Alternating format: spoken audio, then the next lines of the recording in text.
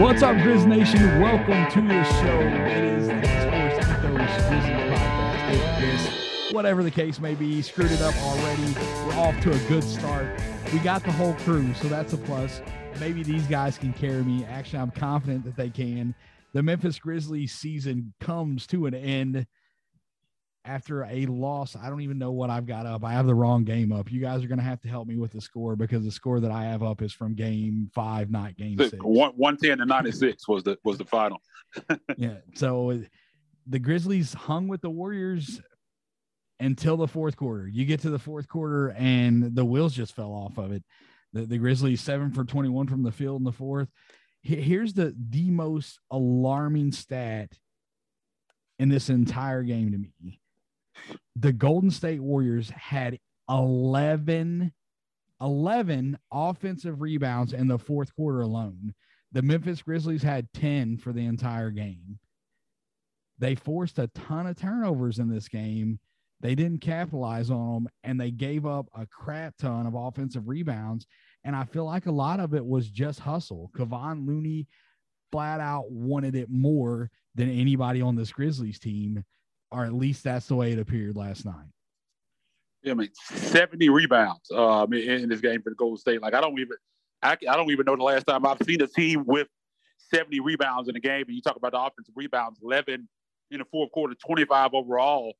And like you said, I mean, it's been a problem all series. But, I mean, last night it was just ridiculous. And a lot of it just came down to effort. I think one reason why you see them be able to get a lot of offensive rebounds, I think one thing is they shoot a lot of threes, obviously.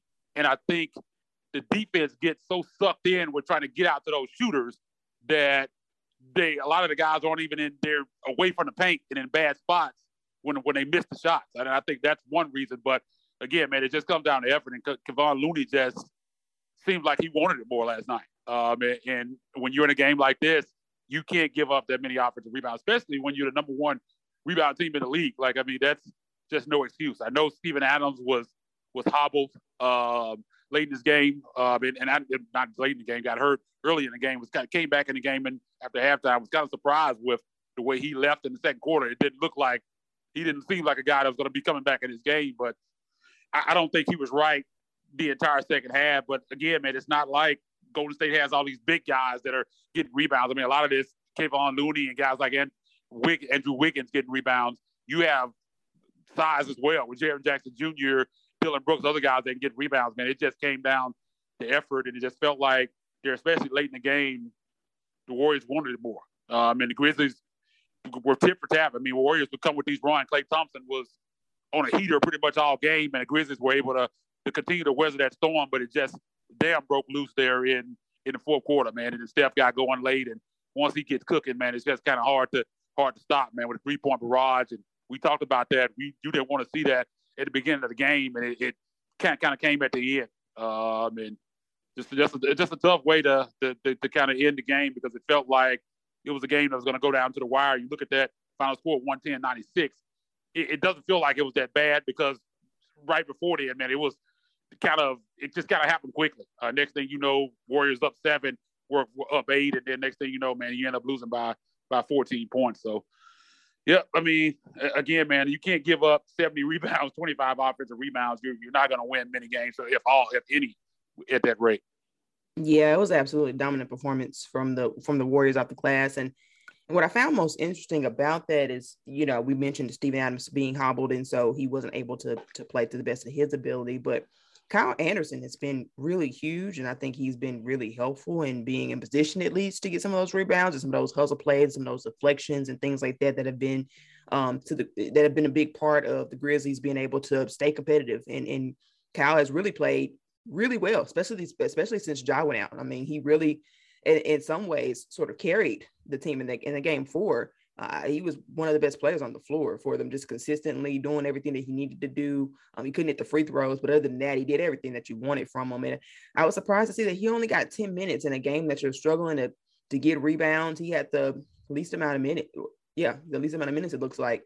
And I just found that to be a strange coaching decision, because when you're getting killed on the rebounds to that extent, you just think, you know, with the wingspan and the length of Kyle Anderson, and with these being long rebounds, you just think that he'd be useful in those kind of situations. And it didn't seem like we really wanted to try him. And we kind of went away from what had worked before. I don't really know what they saw that they felt like it wouldn't work on the road, but Kyle played well on the road in the last game. So it was sort of a head scratching decision to me. I think Kyle, I'm not saying he would have been able to make up 26 rebounds worth of the difference, but I think he would have maybe slowed some of the bleeding because the Golden State Warriors have been out rebounding the Grizzlies this entire series, and the Grizzlies have still been competitive and or winning games. And so I think had you had that, you could have at least kept it close, because the Grizzlies did a great job of staying in it into the last, few minutes. It just sort of like as I said, it just sort of, the wheel sort of fell off there. But I wonder quite a bit, because the presence of Kyle Anderson playing more consistent minutes I think it could have made a difference with how badly they lost the rebounding battle. Yeah, I mean, you had to try something, and he kept trotting Brandon Clarke out there, and this wasn't working for him last night. Brandon Clarke had been pretty bad in this series, honestly. He had one good game, but outside of that, he really struggled. The last 7 minutes of this game, Desmond Bane made a nasty step back three to make it 89-90. And then the Warriors finished this game on a 20-7 run. Yep. The Grizzlies just could not get anything going. And that is why the Ja Morant conversation that is not a conversation, is this team better without Ja Morant? And this right here tells you absolutely not, because they could not generate offense in the last 7 minutes of this game. That's when it counts. That's when it matters. Closing time. They didn't have a closer out there. The Warriors did, and that's why this game went down the way that it did. We had questionable calls throughout the series from the referees. I felt like they let them play in this game. I didn't feel like there were any just like absolutely ridiculous calls in this one like we had saw earlier in the series, but that should have favored the Grizzlies. It just didn't. They for whatever reason couldn't get it done from about the, I think, looks like Bane made that three at the 6:55 to go mark, and just nothing but downhill from there. Man, it's head scratching. Brandon Clarke's playing this game. He had a really good game 5, but outside of that, man, he really struggled in the series. And go figure, you play really well going up against Karl Anthony Towns and a really good defensive big in Jared Vanderbilt, and you're able to play some of your best basketball of your career in that series, and then you come into this one with, Draymond Green is a good defender. I'm not going to deny that, but he's not the guy that he was. And Kevon Looney, and you're not able to get off. I mean, that's kind of weird. Like, I don't know what it was with Brandon in this series, because I thought, like I said, the Grizzlies' advantage was their inside guys, and Brandon just couldn't get it going. And I think that was a big part of the reason that they lost last night. I mean, they didn't really get anything off the bench at all. I mean, Brandon had 8 and Melton had 8, but outside of that, I mean, Kyle didn't score. And why Kyle only played 10 minutes is just, I didn't even know it was that bad. I knew that he didn't play a lot, but I thought when I looked at the basketball, I was like, man, he only played 10 minutes. He didn't even get a shot up. Explain to me why Melton was 3 for 6 from the field, 2 for 3 from 2 or 3 from 3. He had 2 rebounds, an assist, a steal. He was a -3, the second best plus minus on the team in 11 minutes. And you have Clarke out here going 2 for 10. And you're still running him out there. Desmond Bane was gassed at the end of this game. He played 44 minutes. But, we talk about Brandon struggling. Tyus was bad last night as well. He 2 for 12 from the field. He had been aggressive when in game 5, Tyus Jones came out and he had that I'm the man attitude.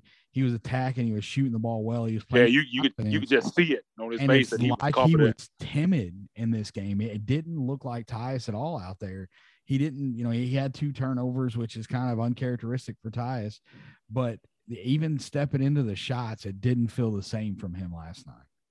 Yeah, I mean, he was doing other stuff. I mean, he had 9 rebounds, 8 assists, but the shot last night, man, he just didn't have it going, and you could tell he didn't look as comfortable running the team as he did in game 5. Game 5, he was out there with the attitude like he was the star of the team, and you wanted that from him, and you need that from him with Ja Morant out. And last night, man, he just didn't have it. But I think if you kind of look at the minutes distribution, I think what it says is I think Taylor Jenkins went in this game and said, I'm going to live and die with my starters.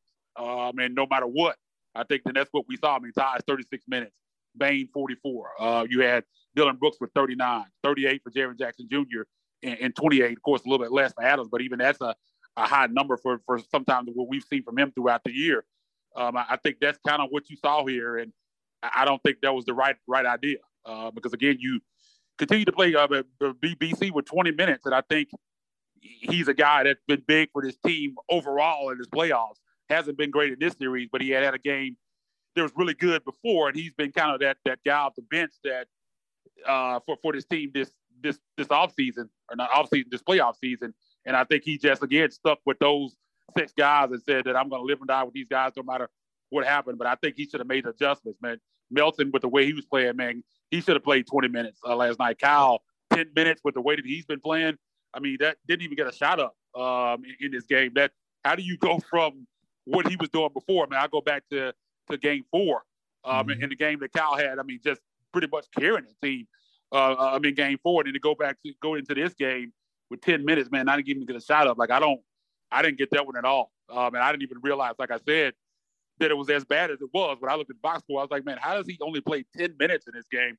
Because, and as Candace said earlier, I think you have to try something different because it obviously wasn't working with what they're doing rebounding wise. So why not drop out? Defensively, or the offensive strategy for the Golden State Warriors was clear last night.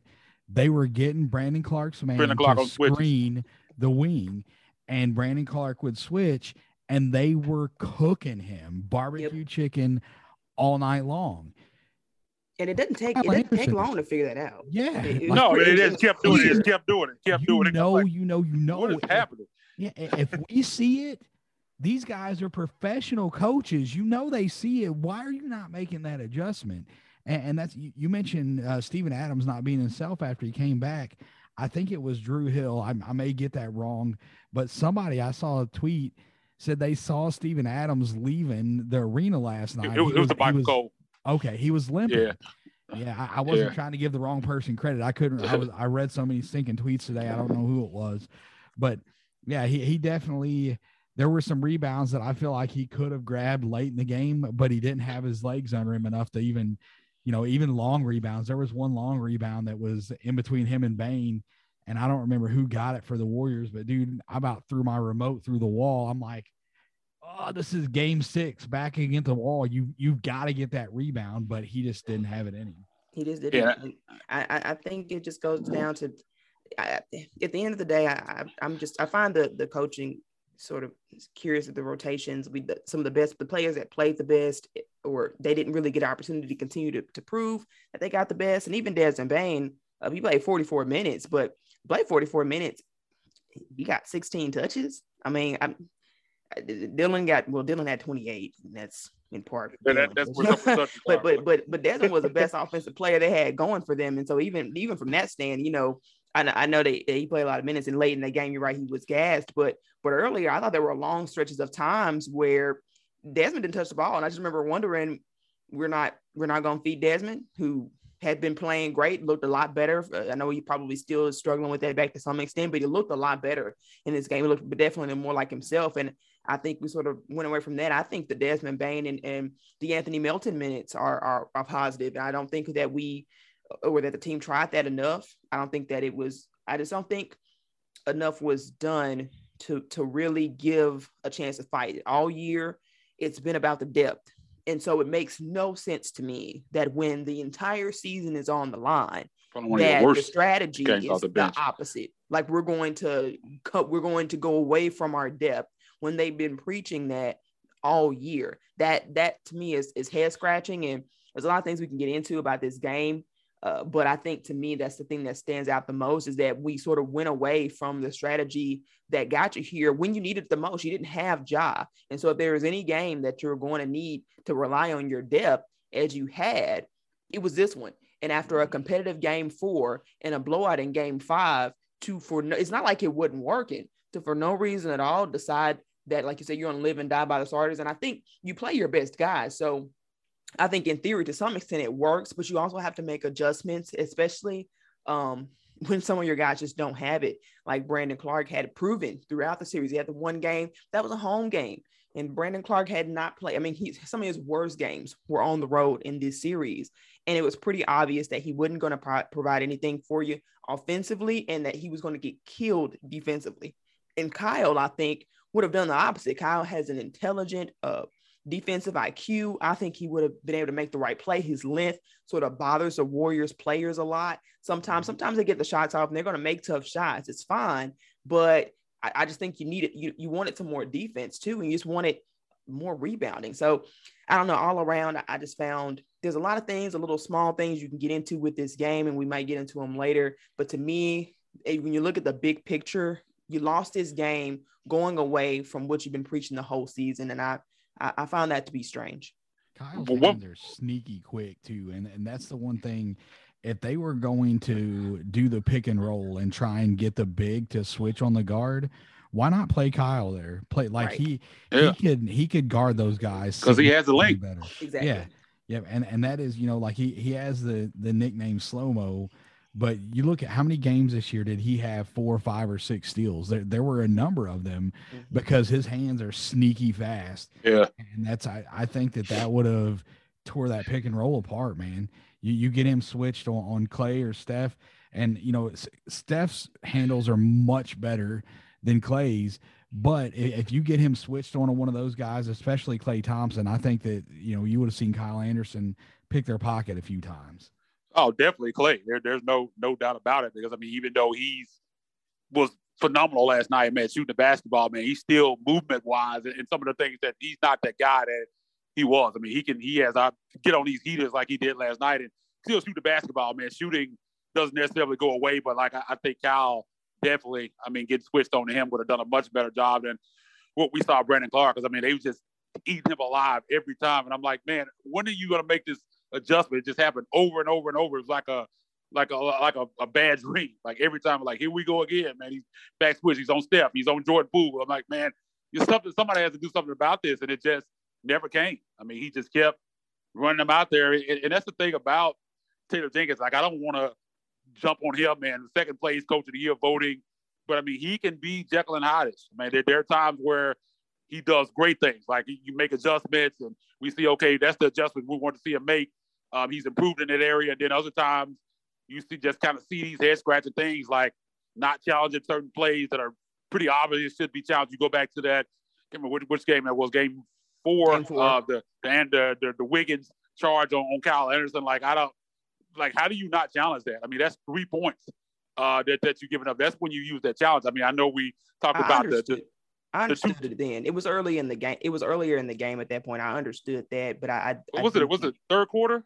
It was the third. It was still the third quarter, and it was a really close game. So I can understand the logic on waiting until you get later on in the fourth. But then when that came in the Desmond Bain, there was the Steph flop. No, that's what I'm saying. Yeah, they probably wouldn't have got the call even if they challenged. But at that point, there's just no reason not to. I think they had 2 timeouts. I've had some people come at me on Twitter. It was like, well, what if he needed that timeout? It was like 20-some seconds left. I think they had 2 timeouts. So it wasn't any excuse at that point not to challenge. You have nothing to lose, and the game was on the line because you get that layup and you're up 1. So, I mean, I don't know, man. I don't know why you don't challenge that situation in that spot, but I don't know. Like again, man, like I said, he's a young coach and he's learning along with this team. But again, man, rotation wise, I just wasn't happy with what we saw. And even if you go back to game 4, kind of the same thing, some things down the stretch that you feel like were mistakes, not taking Dillon Brooks out, not having Steven Adams late in that game. And in hindsight, it's just tough that didn't see this not playing Steven Adams in game 3. Like, would have made a difference. They beat him by so much, like 30-plus points, that might not have made a difference, but I still think you should have started Steven Adams in that game. It's just kind of revisionist history. I mean, you can always do hindsight is 20/20, but those are just kind of some of the things we saw. And I think when it comes to rotations, there's still, I think, some question marks when it comes to Taylor. I think he can get better at. I think we'd be remiss to talk much longer about this game without talking about Dillon Brooks. Dillon Brooks, who had 30 points. He was 11 for 28, 7-15 from 3, 1 of 2 from the free throw line. Jekyll and Hyde. It's a definition of Jekyll and Hyde with Dillon Brooks in this performance. A lot of Dillon Brooks. Dillon hadn't had any luck from three, and so it was good to see some three balls go down. But when Dillon gives, Dillon also takes away, and the so DB experience. You lost some plays, especially down in that fourth quarter. That I think there were some really important swings and just turnovers that were. He only had one turnover, but the one turnover he did have was pretty costly. And just some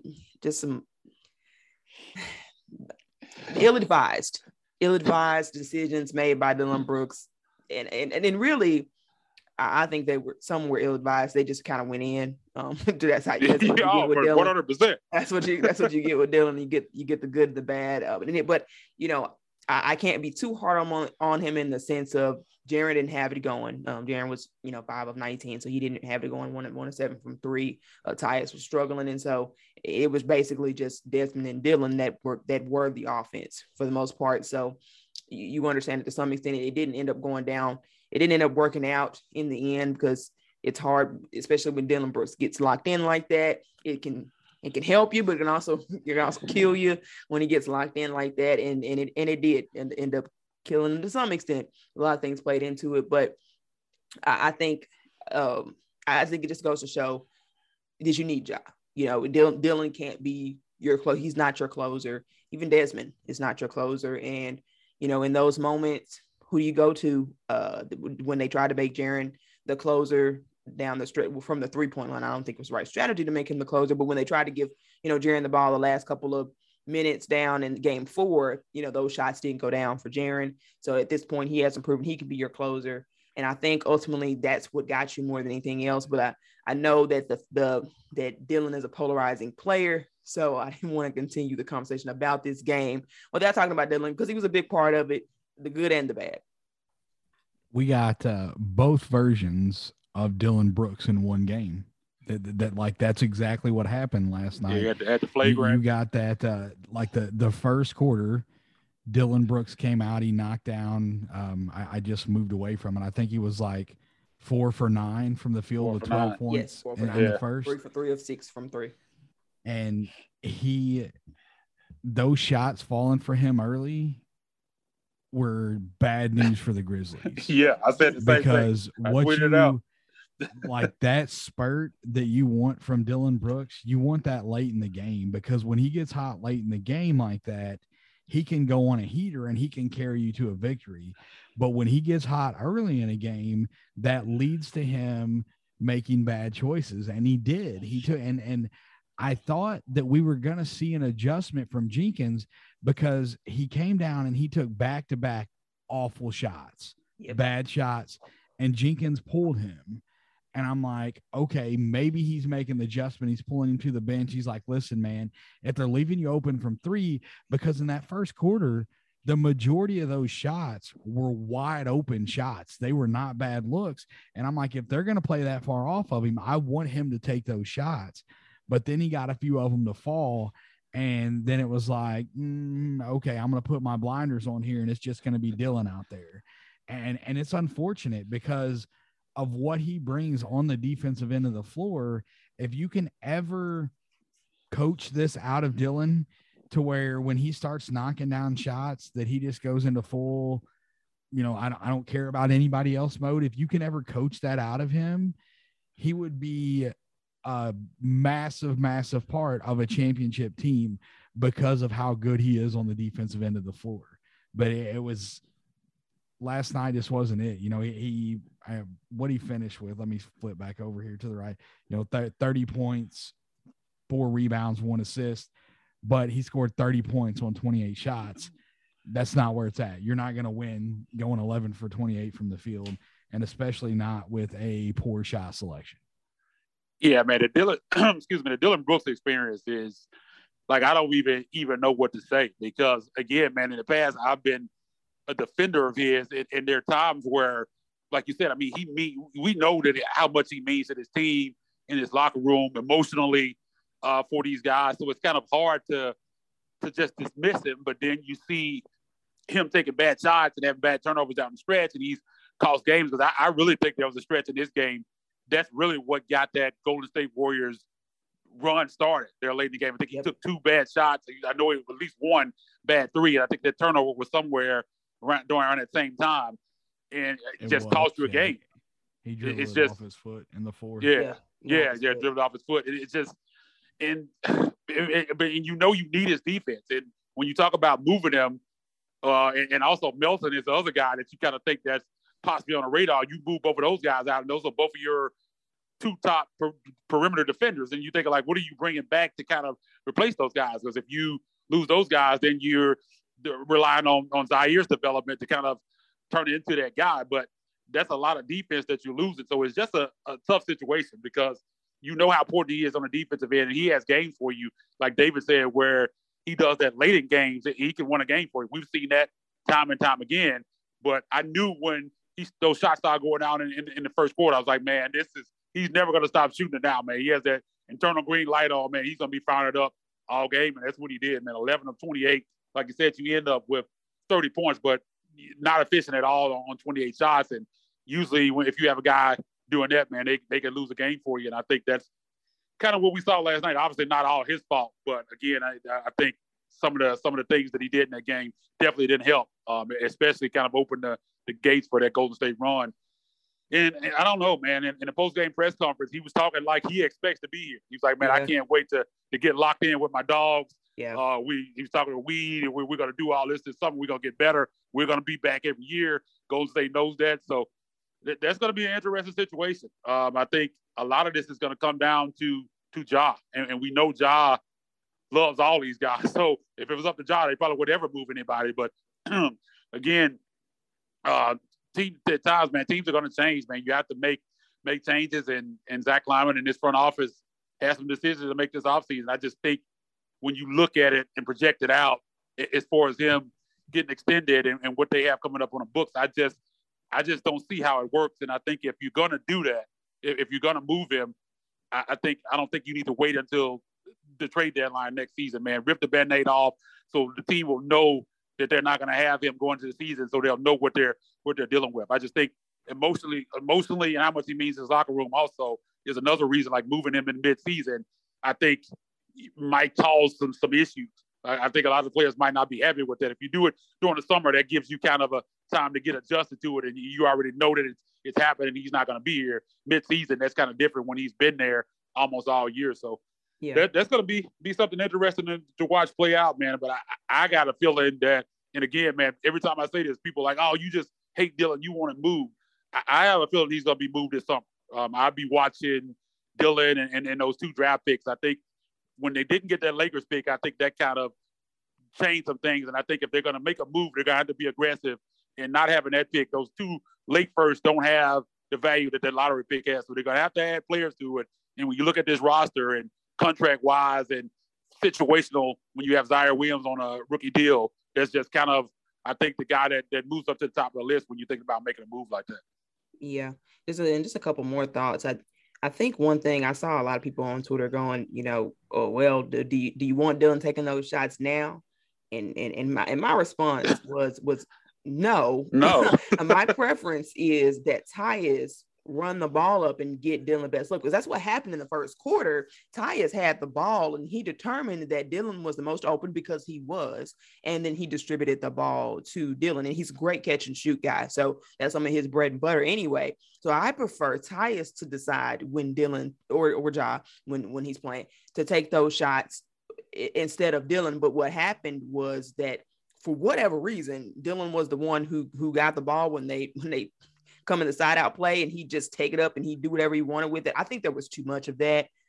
It sort of goes back to coaching, but I think you have a point, and there were some non-point guard minutes, but Dillon isn't really the guy that they sort of have pinned it on for facilitating for a reason. And they got Desmond Bane working on it. Even Zaire seemed to be bringing the ball up a little bit, getting some facilitating in spurts here and there. But I think the best thing, if you can't coach that mindset out of Dillon, the best thing is to have a point guard delegate when Dillon takes those shots. And that just didn't happen tonight for a lot of reasons. But if nothing else, for those who, I know Dillon's polarizing, there's some who love Dillon, don't want to see him going, and there are some who can't who really hope that Dillon's out the door. And if Isaac's right and he does go out the door, I suspect that he might be out this summer as well. So I'll put that out there. I'm not going to leave Isaac by himself. I also think he'll be gone in the summer. Dillon putting up 30 points sort of helps after he struggled pretty much all the playoff series. I mean, he showed he was able to sort of, to some extent, put a team on his back. It looks different, but I think that does help his value, and just in terms of showing that he can, put up 30 points for you on a team and be a valuable asset on offense and defense, which he definitely was for that. And we'll just see what happens with it. I don't know. I'm not predicting this. Well, I'm more predicting. I'm not hoping that that's the case. I think Dillon brings a lot of important things that this team will miss if he does move. But just contractually, when you look at the future, it wouldn't surprise me at all if he moved it either.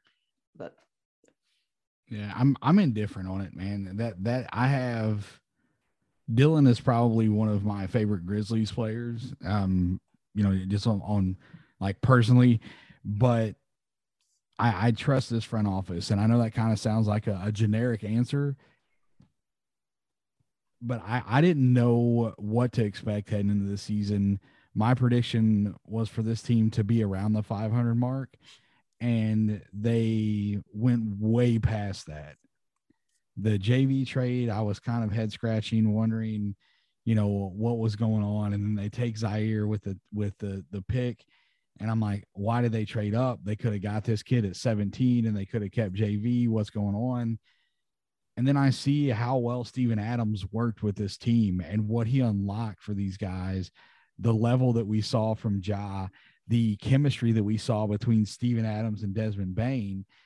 And these guys that are, the Kleiman and company that's running this front office, they're putting the time in and they know what's going on. They know what they're doing. And regardless of who they move or don't move this summer, I trust whatever they're going to do. And that's a good spot to be in, because there's plenty of fan bases that don't, we're extremely fortunate as Grizzlies fans to be in this situation where we can trust the front office. We could be in a situation like the Lakers where, does Pelinka know anything at all about basketball? He doesn't know anything about roster composition. You can see that from what the team done this year. So what's going to happen with them? The Lakers are supposed to be a contender because they have LeBron James on the roster. They were not this year. And barring some sort of miracle work this offseason, they're probably not going to be next year either. So being the second youngest team in the league, having the pieces that they have, I'm fully expecting that probably more than one of the guys that I really like on this team are not going to be back on this team next season, and it's going to look different. Well, someone asked the question on Twitter, was this season a disappointment? And there are a lot of people that feel like this season was a disappointment. And I try to tell those people, this is the second youngest team in the league. And I think a lot of people have kind of lost sight of the ultimate goal and realized what's really happening. That I think this team overachieving, it's been to the detriment. I guess if you talk about some fans, it's been to their detriment, because I think they're feeling like now, since the team was the second best record in the West, second seed, that they were supposed to win a championship this year, or at least get to the Western Conference Finals, or it was some kind of disappointment. And again, man, this is the second youngest team in the league. These guys are young. Taylor Jenkins is young. This is just the beginning of this. I know you wanted to win that series, but in reality, the Grizzlies were the underdog, even though I think they're the better team. I think that all the things that we've laid out, the injuries and things that the Grizzlies were going through in the series, I know it's woulda, coulda, shoulda, and Warriors fans will say it's excuses. It's not excuses. It's just true. The Warriors won the series, and congratulations to them. They're moving on. But I think all things square, both of these teams healthy, and you just played straight up the entire series. I think the Grizzlies win this series in 5 or 6 games. I really do believe that. But, there's going to be a lot more years. There's still more development, man. You forget how young these guys are. And it was just paining me to see people saying that this was a disappointment, because I don't look at it that way at all. I mean, again, I think this team definitely had to have the talent to get past this series, make it to the Western Conference Finals, and maybe even win a championship. But again, I think this is only the beginning of this. I mean, they're going to continue to develop. These guys are going to get better and better. Jaren Jackson Jr., I think, showed some strides. I think coming out of this playoff series, I think one thing that he did show is that at times that he could be that guy that you want him to be. Now, the consistency is what the maturation process for him needs to be consistency. But I think he proved that he could be that second level guy that you need in a playoff series along with Ja Morant. And I think Ja and Jared need to lock themselves in a gym and throw away the key this summer and just put in their work, man, because I just see so many opportunities with their games with pick and roll, pick and pop, and things that they could do with it that they're not utilized enough. And it's kind of weird because these guys, you know, the chemistry that they have off the court. I mean, they're like best friends, super tight. And on the court, they just haven't seemed to always click the way that you feel like they would, especially with the type of games they play. So that's a maturation process that I want to see going into next year.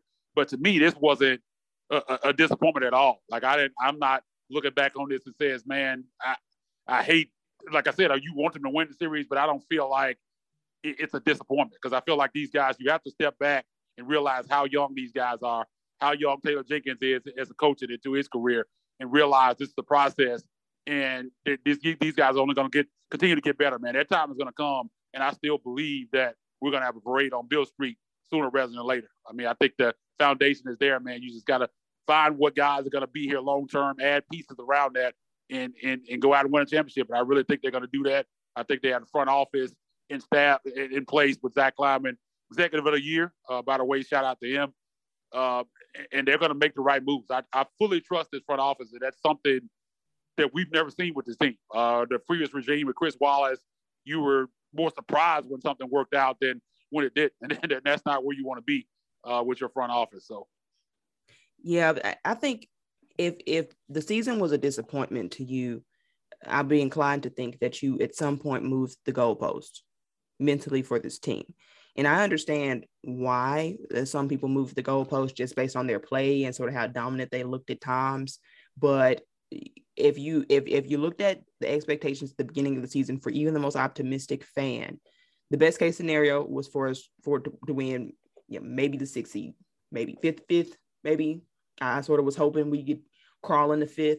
That'd be great to avoid the play-in and ultimately to win a playoff series. They won a playoff series, and they were very competitive in the second one, and for good stretches of time looked like the better team, and it had a really good chance, had injuries not hit, to go into the Western Conference Finals, which was sort of the best case scenarios for a lot of fans. I mean, even as the goalpost was moved throughout the year, the goalpost was moved to an appearance at the Western Conference Finals, and some people were, even having that going championship, and I understand that, but I think it's a matter of taking a step back and going to the original goal, like Isaac said, and understanding that if you are disappointed in the season as a whole, not disappointed in the fact that they couldn't advance, and I think that's a different distinction. You can be disappointed in the fact that they didn't advance, and also not be disappointed in the entire season. And if you still feel like you're disappointed in the entire season, just my advice would be to take a step back and keep in mind that maybe, unconsciously the goalpost sort of shifted as the year went throughout. And that's, like I said, it's completely natural, but it's hard to look back at the beginning of the year, the preseason expectations, with as many franchise records that were broken. Last time I checked, it was at least 13 that were broke. I think that was just at the end of the season. I know Desmond Bane ended up having, if I'm not mistaken, some high and for 3-pointers and over the playoffs. So anyway, they still did some incredible things historically, even in the playoffs. But there were 13 franchise records broken on this year, and that's hard to look at that and get a playoff series win and say, based on preseason expectations, that's a disappointment. Zach Kleiman in the preseason presser said, I don't remember if he used the word growth.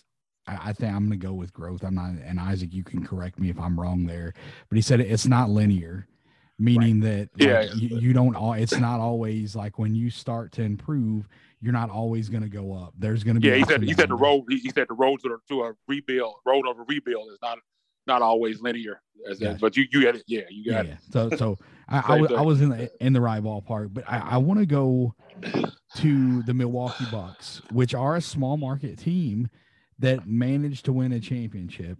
You go back to 2013, they were 38-44. They lost in the first round of the playoffs. 2014, they kind of make a change, and it's more Chris Middleton and Giannis to see what these guys are going to be able to do. Obviously, there were players around them, but they have a massive drop-off. They go to 15-67. And then the following year, 2015, they're at 500. They lose in the first round. They barely miss the playoffs in 16, and then they go on a run from 17 up until when they won the title. They're in the playoffs every year. They lose in the first round in 17. They lose in the first round in 18. 2019, they had a 60-22 record. They best record in basketball, if I'm not mistaken, that season. And they lost in the Eastern Conference Finals. They lost in the Eastern Conference semifinals in 2020. 2021 as a 3 seed. They go in and they end up winning the finals. They were learning what they needed to get them over that hump. You put a team together with the expectations to win a championship. You don't know for sure if that's going to happen until you get into the playoffs, until you see what this team is made of. And the Bucks were putting these teams in the playoffs, and they kept coming up short. So what they do, they're looking, they're seeing what this team is made of, what they need to do, what Giannis is developing into, and they go out and they trade for a guy named Jrue Holiday because that's what they needed. They needed a third guy that can orchestrate the offense, that can create his own shot, and it was a good defender. So they go out, they get the perfect fit, Jrue Holiday, and it ends up winning them a title. And that is the goal for the Memphis Grizzlies. I'm not disappointed in this season at all. If they had lost to the Timberwolves in the first round, I would have been mad as hell. I would have been pissed because all this fraud talk and all the bull crap that we would have had to listen to as Grizzlies fans, but it still would have been a disappointing season because this team exceeded expectations. Nobody had this team finishing as the number 2 seed in the Western Conference. They were able to do that. It didn't work out for them in the playoffs, but second youngest team in the league, the youngest team in the league right now didn't even sniff playoffs. They're in the top of the lottery. So you got to be happy with where this team is. You don't have to. You can choose to do whatever you want to do, but we have plenty of reasons to be happy about this team and where they are currently. Yeah, I mean, there were people just killing the players, killing Jaren, saying that he didn't show up. And I'm like, man, you just have to take a step back and look at the expectations for the season and remember how young these guys are and that they're not finished products. I know with the success that they had this year, it feels like you want to feel like they're finished products and this is it, but it's just not reality. And I don't think Zach Kleiman, everything they've said and done show you that they still feel like this is a rebuild. They're not done with the quote-unquote rebuild. They just happen to be fantastic at their job, and it's worked out so well that they finished second in the West and second overall in the league. But again, man, it's not a disappointment at all. I think coming into the season, I think even I was on the more optimistic side. I think I said, 45 wins maybe. I think David might have said 40 or 41, 42, something like that. 41, because I said 500, 41. And saying 45, that would have been like glass full, not even half full. There weren't too many people predicting. I think their over-under number in Vegas was like 38 or something. So, I mean, this is gravy. What they did this season, and then I think they're only going to build on it going forward. And one thing that you kind of look at is they're kind of when Zach Kleiman said the road of a rebuild is not linear for them. It's actually been exactly linear to this point. I mean, you go back to the bubble, they're in the play-in, don't make the play-in that year. Come in the next year, they go to the play-in and went out of the play-in and lose in the first round. And this year, they lose it to the second round. So you keep on that trajectory. Next year, you're looking Western Conference Finals. And, I mean, that's kind of how you build. You talk about Milwaukee, and that's what you see. I mean, you have to learn what it takes. And sometimes it takes your lumps. Sometimes, man, you get to a point where you don't have to take any lumps. It looked like for a while the Grizzlies were going to blow past that. It's kind of the same way this quote-unquote rebuild is going. They were going to blow past that and be at least in the Western Conference Finals this year. And I really do believe that would have happened if, again, it wasn't for some of the injuries and stuff that happened in the series. I think they would have been in the Western Conference Finals. So that gives me a lot of hope for what's coming forward for this team. And that's why I'm just not disappointed, because anybody that's looking at this knows that this arrow is pointing up for this team. And again, these guys are just going to get better and better, man, to continue to develop. And again, I trust Zach Kleiman in his front office to add the requisite pieces around these guys to put this thing over the top. I think, man, they're super close already. It's not going to take much. I know the West is going to get tougher, but I believe in these guys. They're young, they're hungry, and one of the youngest teams in the league. I think they're built for sustained success, and I think they're going to be around winning a lot of basketball games for a long time. I think this is just the beginning. It hurts to kind of lose this series, especially when you feel like you could have won it. But again, man, as all the guys said in the post-game press conference last night, Dylan said it, Jaren said it, they're going to be back. Like you said, Jaren said he watched Golden State winning growing up, and everybody knows what they're about. They've won championships, but he said, I'm here, we're here, and we're going to be here for a long time, man. And what he said, that's exactly right. I mean, this Grizzlies team is not going anywhere. What's up, guys? It's David. Before we go any further, I've got to take a couple moments here to tell you about our new partner at Ethos Grizzlies, Ember and Valor. Ember and Valor specializes in beard care products. Let them take your beard to the next level with their easy two-step process. You get started with the beard oil to condition your skin and prevent the dreaded beard itch. You finish it off with Ember and Valor's Beard Balm to condition and shape your beard. Go over to emberandvalor.com right now and use promo code EthosGrizz for 25% off. Let them get you the beard you've always wanted. Emberandvalor.com, EMBERANDVALOR.com, promo code EthosGrizzlies for 25% off.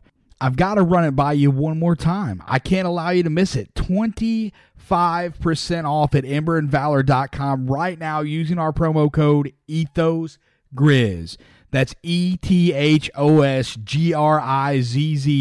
at emberandvalor.com for 25% off of all of their products.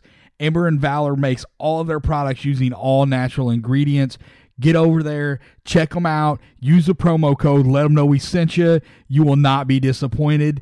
Emberandvalor.com. Look good, feel good. Jaren Jackson is 22 years old, man. I mean, people forget that. I think people forget that, man. There are a handful of guys that came into the league, and by the time that they were that age, you know, like Kevin Garnett was a guy. He hit the league, came straight out of high school, and he kind of hit the ground running. It happens periodically. You know, guys do that. But you look at some of the other, you know, better players. Giannis, his age 22 season was his first All-Star appearance. Karl Malone, age 24 series. Charles Barkley, age 23 season.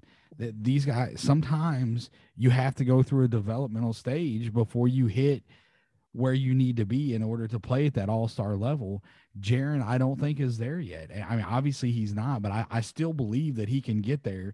We saw massive, massive growth from him this year. And the fact that people are constantly crapping on him. I told you guys off air about the guys that were at the playoff game, and they were bad-mouthing Jaren the entire time, the whole time. 7-footer need to get inside. Blah, blah, blah, blah.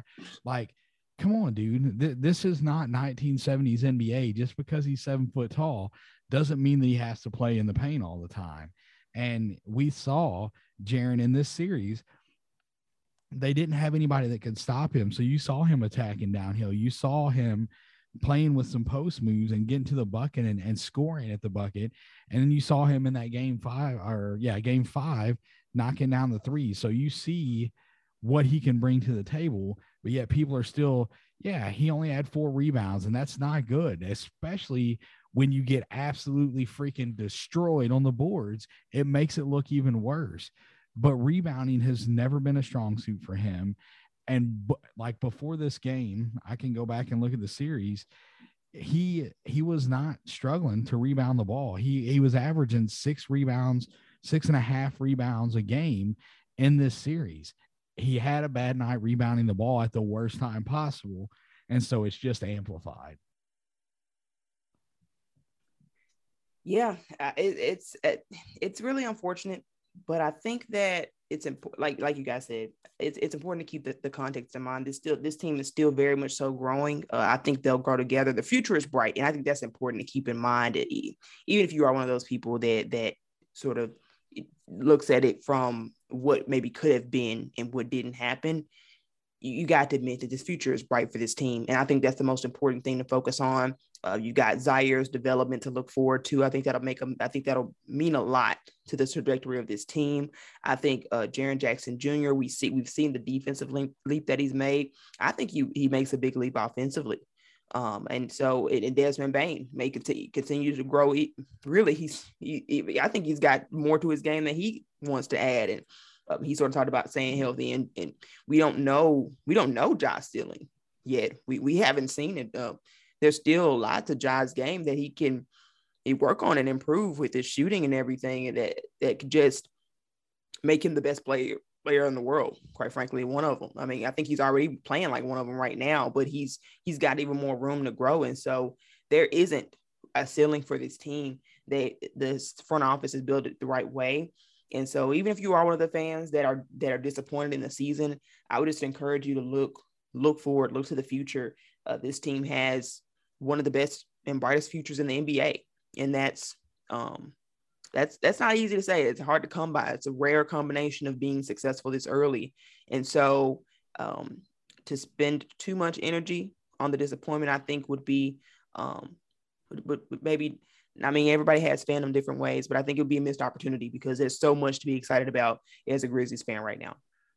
I think with Ja, I think even more than the three-point shooting, I think developing a mid-range jump shot, I think he's to watch Chris Paul film. If he got confident and was able to knock down a mid-range jump shot consistently, I mean, you just couldn't guard him.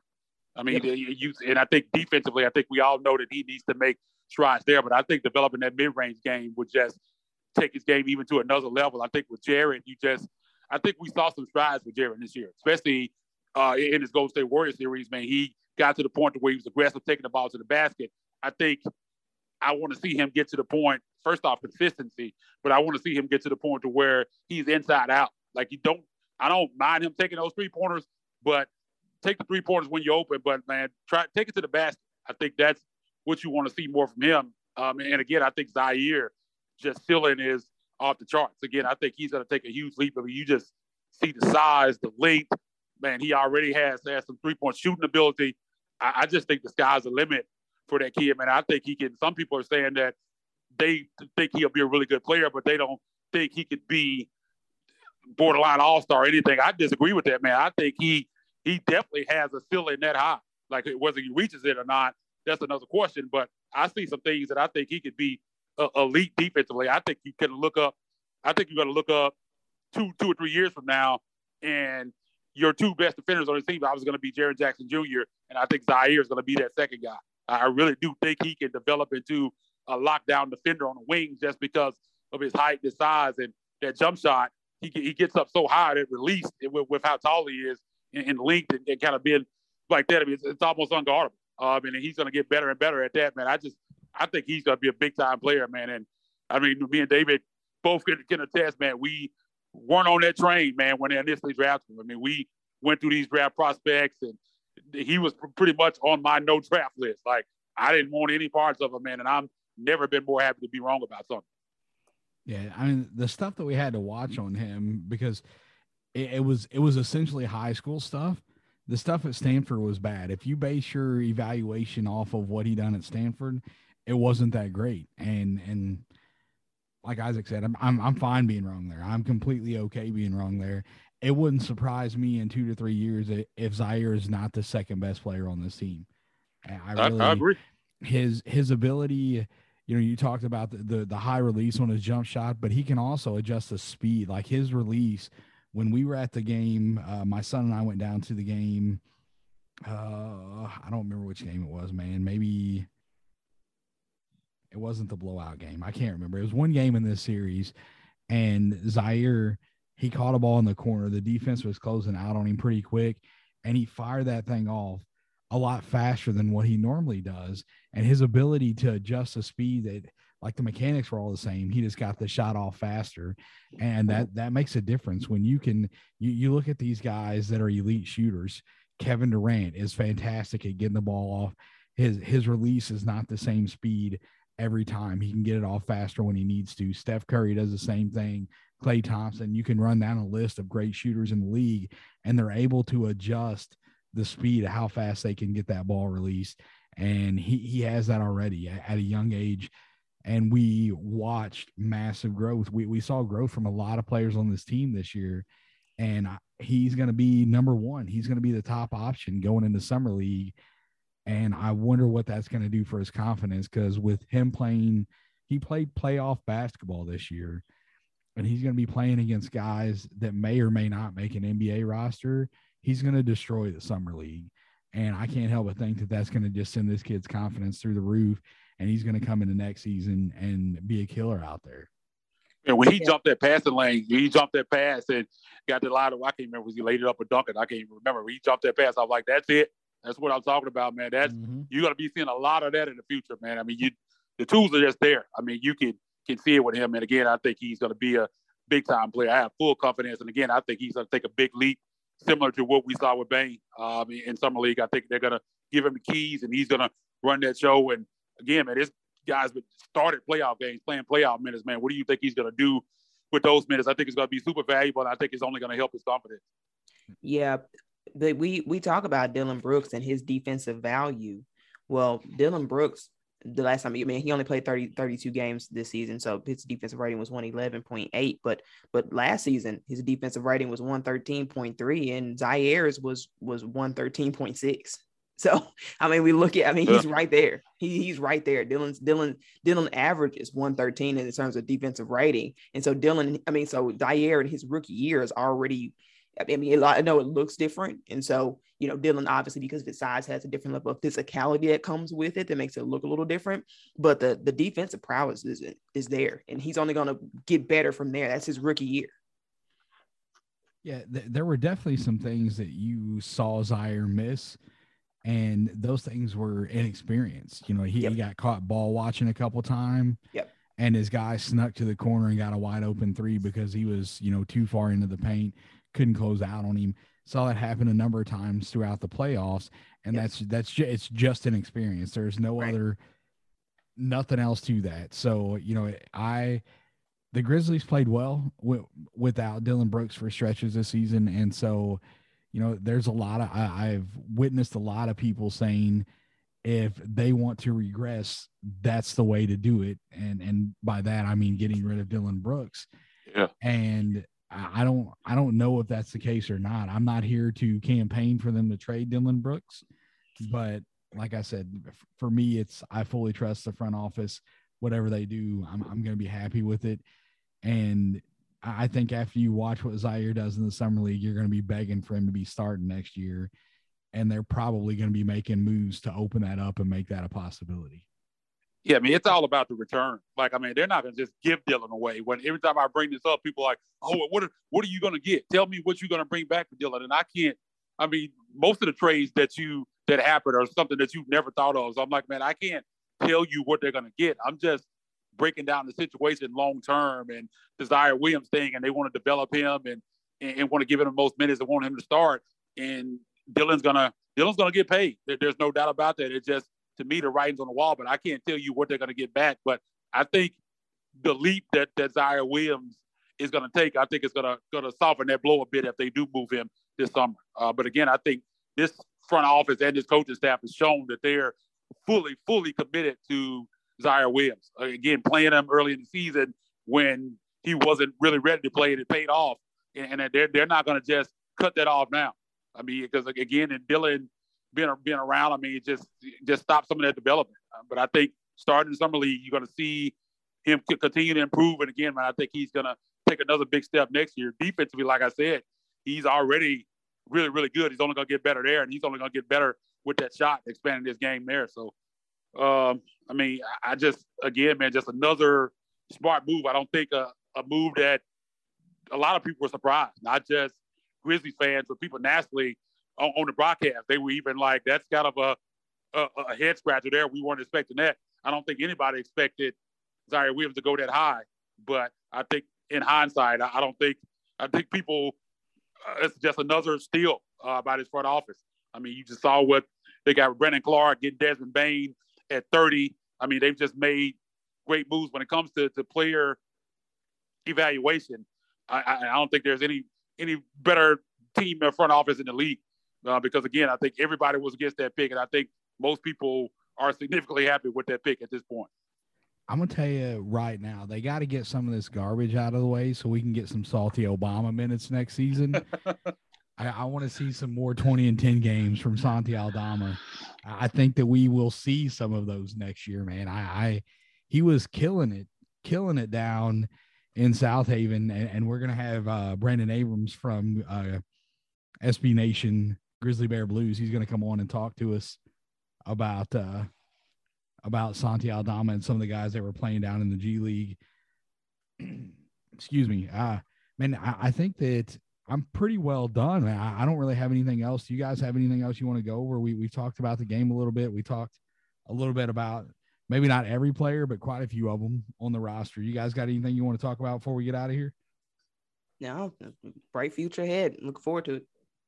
Yeah, man. I was going to say, man, just a fantastic season. I mean, again, man, I just can't look at it as a disappointment just because of what we talked about, man. We've seen development. We've seen Ziaire develop. I think they've had more evaluation time to see what these guys can do. Is a bigger stage for them. Are they going to move Dylan Brooks? I think they got a lot of information this year to see if they're going to make that decision, man. It's just, and again, man, exceeded expectations all around. I mean, we were talking about whether this team was going to be a 6th seed, could they be a 5th seed, and they end up second in the West, second overall record in the league.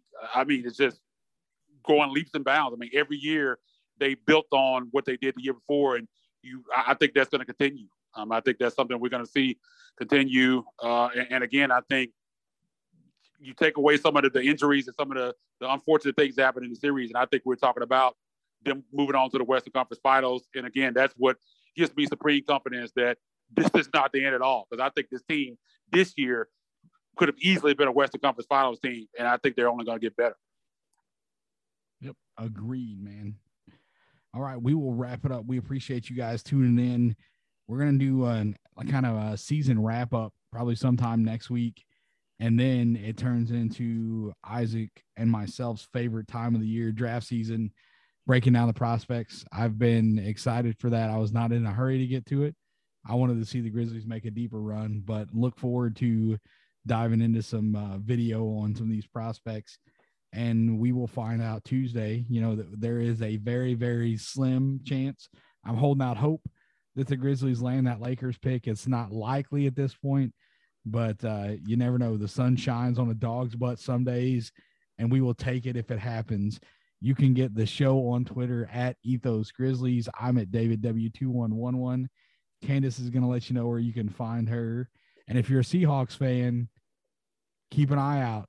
Candace will be kind of not splitting ways with us. She's still going to be part of the Ethos Grizzlies team, but she's going to be hosting her own podcast, the Ethos Seahawks podcast.